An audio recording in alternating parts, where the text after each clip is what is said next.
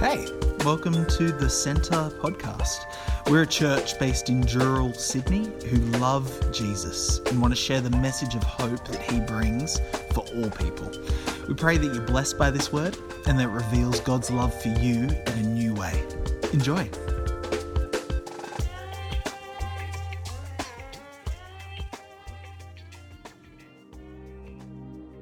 This is the text of the letter that the prophet Jeremiah sent from Jerusalem to the surviving elders among the exiles and to the priests, the prophets, and all the other people Nebuchadnezzar had carried into exile from Jerusalem to Babylon. This is what the Lord Almighty, the God of Israel, says to all those I carried into exile from Jerusalem to Babylon. Build houses and settle down. Plant gardens and eat what they produce. Marry and have sons and daughters. Find wives for your sons and give your daughters in marriage, so that they too may have sons and daughters. Increase in number. There do not decrease. Also, seek the peace and prosperity of the city to which I have carried you into exile. Pray to the Lord for it, because if it prospers, you too will prosper. Yes, this is what the Lord Almighty, the God of Israel, says. Do not let the prophets and diviners among you deceive you. Do not listen to the dreams you encourage them to have. They are prophesying lies to you in my name. I have not sent them, declares the Lord. This is what the Lord says.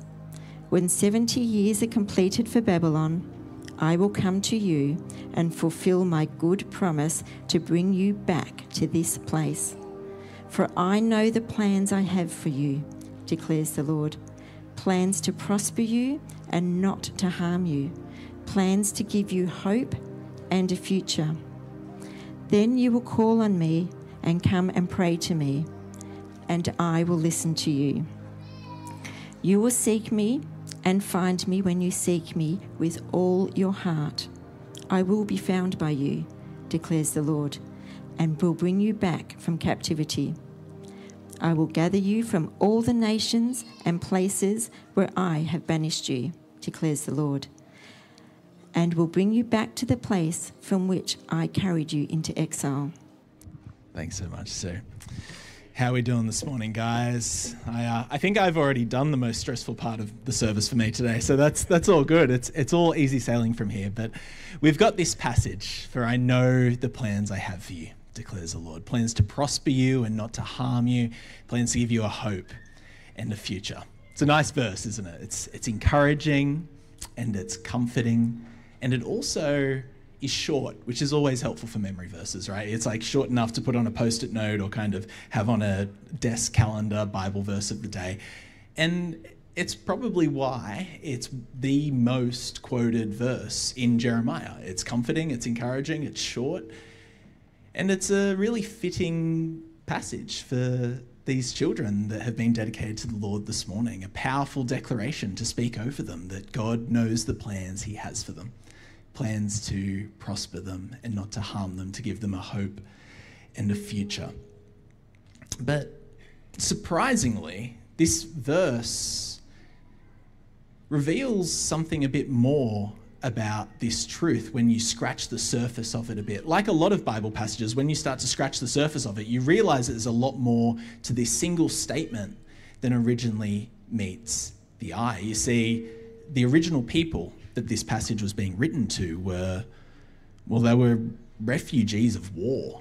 They were exiles in a foreign land. This evil empire, Babylon, had come in and conquered Jerusalem and taken the Israelites out of their homeland and thrown them into a foreign city, a foreign land with a foreign language and a foreign culture where they were treated as second-class citizens.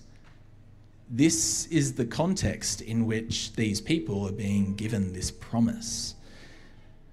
A group of people who are asking, where is God in all of this? Where is God in my very real suffering, in my very real heartache? Where is God? And that might actually be what some of us are thinking today in your situation. Like, I know the plans I have for you, declares the Lord. Like, if there even is a God, my life has not been representative of a God who has plans that want to prosper me, that want to give me a hope and a future. The plans of God that I've experienced, you might be thinking, have been hopeless and random and vindictive. How does this passage in any way apply to the hurt and the pain and the struggle and the darkness of my life? And I want to encourage you that this is the same sentiment that the original readers of this passage, the original people it was for, were also feeling. Where is their hope and prospering and a future in exile? Well, God gives a promise in this passage that in 70 years, this nation will return from exile. He says, build houses and settle down. Plant gardens and eat what they produce. Marry and have sons and daughters. Find wives for your sons and give your daughters in marriage so that they may too have sons and daughters. Increase in number there. Do not decrease. Also seek the peace and the prosperity of the city to which I have carried you into exile. Pray to the Lord for it, because if it prospers, you too will prosper. I think first and foremost, that's a really helpful challenge for anybody who's genuinely trying to follow Jesus, because a lot of the time when you're trying to follow a counter-cultural worldview of being a Christian, you can feel a little bit like an outcast or an exile, a bit of a foreigner in your own land. And it can be very easy to fall into the trap of wanting to withdraw into religion, be a hermit who just kind of hides in a bubble and sort of retreats from the world. But God is saying, no, invest. Pray for the peace and the prosperity of the land that you find yourself in, because when it prospers, you too prosper. God's reminding his people that they're just one chapter in a grand, sweeping, eternal narrative that he is writing. And although this chapter right now may not feel to them like there is a truth that God has a plan and a purpose, that there is something greater that is still yet to come. And this, God is saying, is how his kingdom will be revealed by his people planting gardens, having children, investing and prospering and praying for the peace of the nation that is around it. Because if the nation prospers, you prosper. But there's something really interesting here, because it's not just for them. They're just one chapter.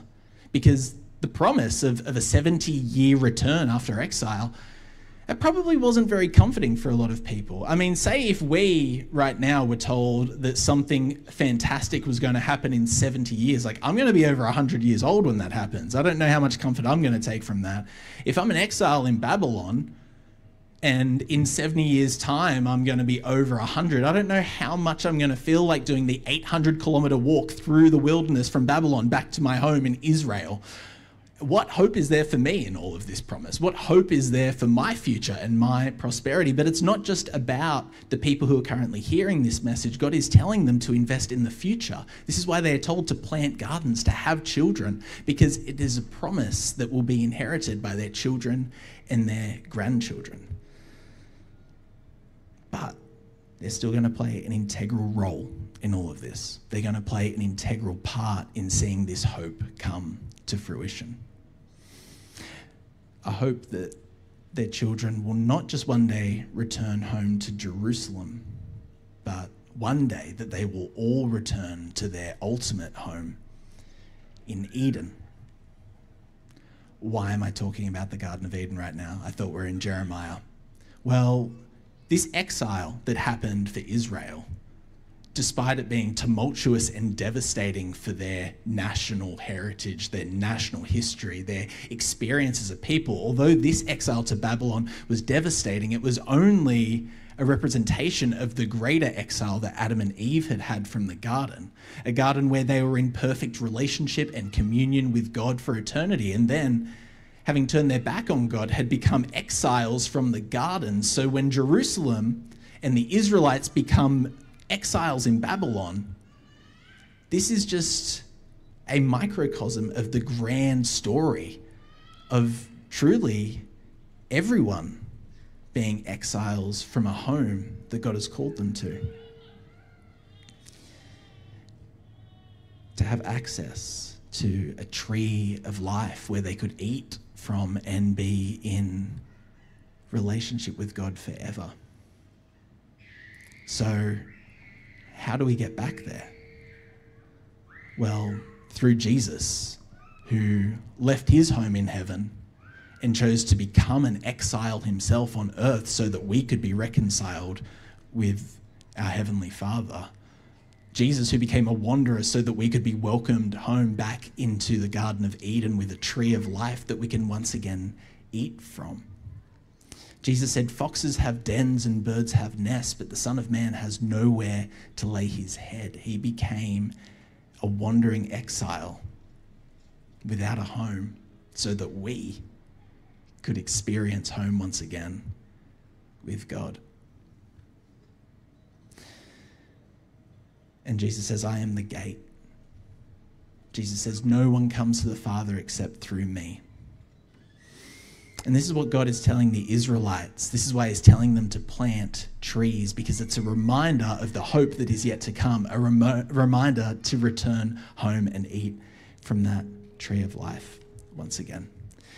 The French theologian Hyacinthe Loyson preached a sermon in 1866 in which he famously stated, "Blessed are those who plant trees under whose shade they shall never sit, but do so for the sake of their children and their children's children, who are there to sit beneath the shadow of their spreading boughs."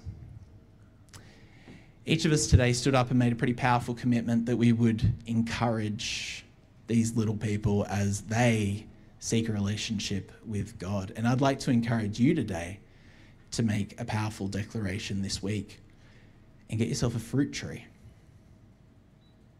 It might be a lime, blueberry, mango, apple. I won't list every single fruit. We'll be here all day. But just grab a fruit tree and plant it in your home as a powerful declaration of the reminder that in and out of season, in springs of flourishing fruit and in winters of bare and barren branches, that there is a God who gives a hope and a future, that we will all one day return to our home in heaven for those who follow Jesus, for those who see him as the gate to eternal life. A tree that's a reminder for not just children, young and old, that you in your life have committed to encourage and foster and care for, but a reminder for you also that I know the plans I have for you, declares the Lord, plans to prosper you and not to harm you, plans to give you a hope and a future. Let us pray. Jesus, we thank you that you became an exile so that we could be reconciled to the Father. God, we thank you that you became a wanderer so that we could be welcomed home and eat once more from the tree of life. God, we thank you that you as divine became flesh so that we as flesh could stand in the presence of the divine. And God, we just pray right now that in the springs and in the winters of life, that you would help us through the wisdom of your Holy Spirit to see how you are still working. You would help us to trust in the hope and the future that you declare over us. And you would help us to lead others to the tree of life. If there's anyone here this morning who is thinking, you know what, I right now, I feel like an exile. I feel like a wanderer. I feel like I want to return home. Why don't you just say in your heart right now, Jesus, I want to come home. Jesus, I want to come home. I'm tired of wandering. I'm tired of feeling lost. Jesus, I want to come home. And he will meet you where you are. God, we thank you for this day. We thank you for every child that we get to invest in our lives. Help us to steward, to love, to care, to encourage, and remind them of the plans you have for all of us. Plans to prosper us, to give us a hope and a future. In Jesus' name we pray. Amen.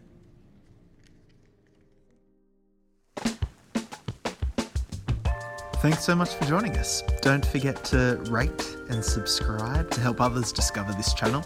Check out the description if you want to find out more or get in touch with us at the Centre Dural. But in the meantime, praying for God's hand over you as you continue to step into everything Jesus has in store for your life. Be blessed.